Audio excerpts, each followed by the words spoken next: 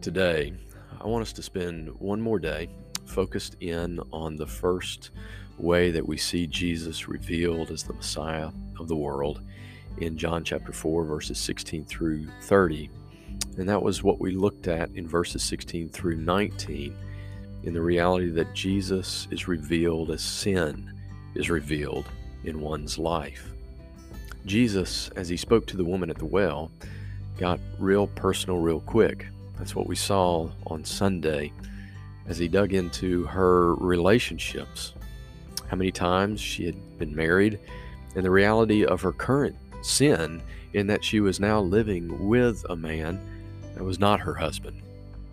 The woman's whole attitude changed very quickly. Her understanding of Jesus changed very quickly.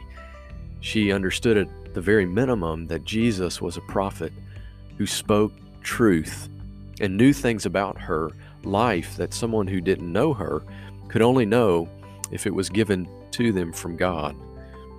As this happened, we see the reality that as Jesus addressed sin in her life, things began to change with her understanding her faith in who Jesus was.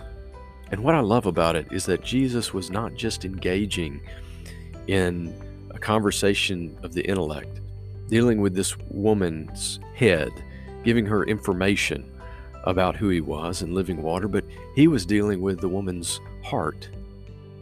I want to read a quote from you. It's a little bit long, but it's really good, from Charles Spurgeon, who wrote about this reality and the way that we share the gospel with others. He said, "A sinner has a heart as well as a head. A sinner has emotions as well as thoughts, and we must appeal to both. A sinner will never be converted until his emotions are stirred, unless he feels sorrow for sin, and unless he has some measure of joy in the reception of the word. You cannot have much hope of him. The truth must soak into the soul and dye it with its own color. The word must be like a strong wind sweeping through the whole heart and swaying the whole man, even as a field of ripening corn waves in the summer breeze. Religion without emotion is religion without life. But still, we must mind how these emotions are caused." He makes a distinction here between the natural emotions that we can stir up and spiritual emotions that only God can produce. He goes on and says, "If our hearers will weep over their sins and after Jesus, let their tears flow in rivers. But if the object of their sorrow is merely natural and not at all spiritual, what good is done by setting them weeping? There might be some virtue in making people joyful, for there is sorrow enough in the world, and the more we can promote cheerfulness, the better. But what is the use of creating needless misery? You and I must continue to drive at men's hearts till they are broken, and then we must keep on preaching Christ crucified till their hearts are bound up. And when this is accomplished, we must continue to proclaim the gospel till their whole nature is brought into subjection to the gospel of Christ." I love those words and the picture he paints.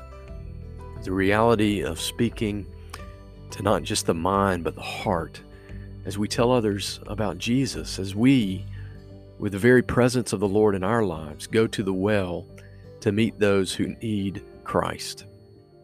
Today, I want you to reflect on your conversations that you have with others about Jesus.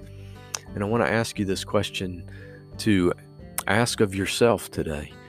Are my conversations merely intellectual and I'm just speaking to the head? I'm passing along knowledge about Jesus and who he is, but I'm not speaking to the heart. Are your conversations both to the head and to the heart, speaking to the very details of one's life, addressing the sins in our lives, to allow the Holy Spirit to stir emotions, to bring about brokenness over sin and joy in the reality of who Jesus is? This week, let's speak about Jesus, and let's speak to the head and to the heart.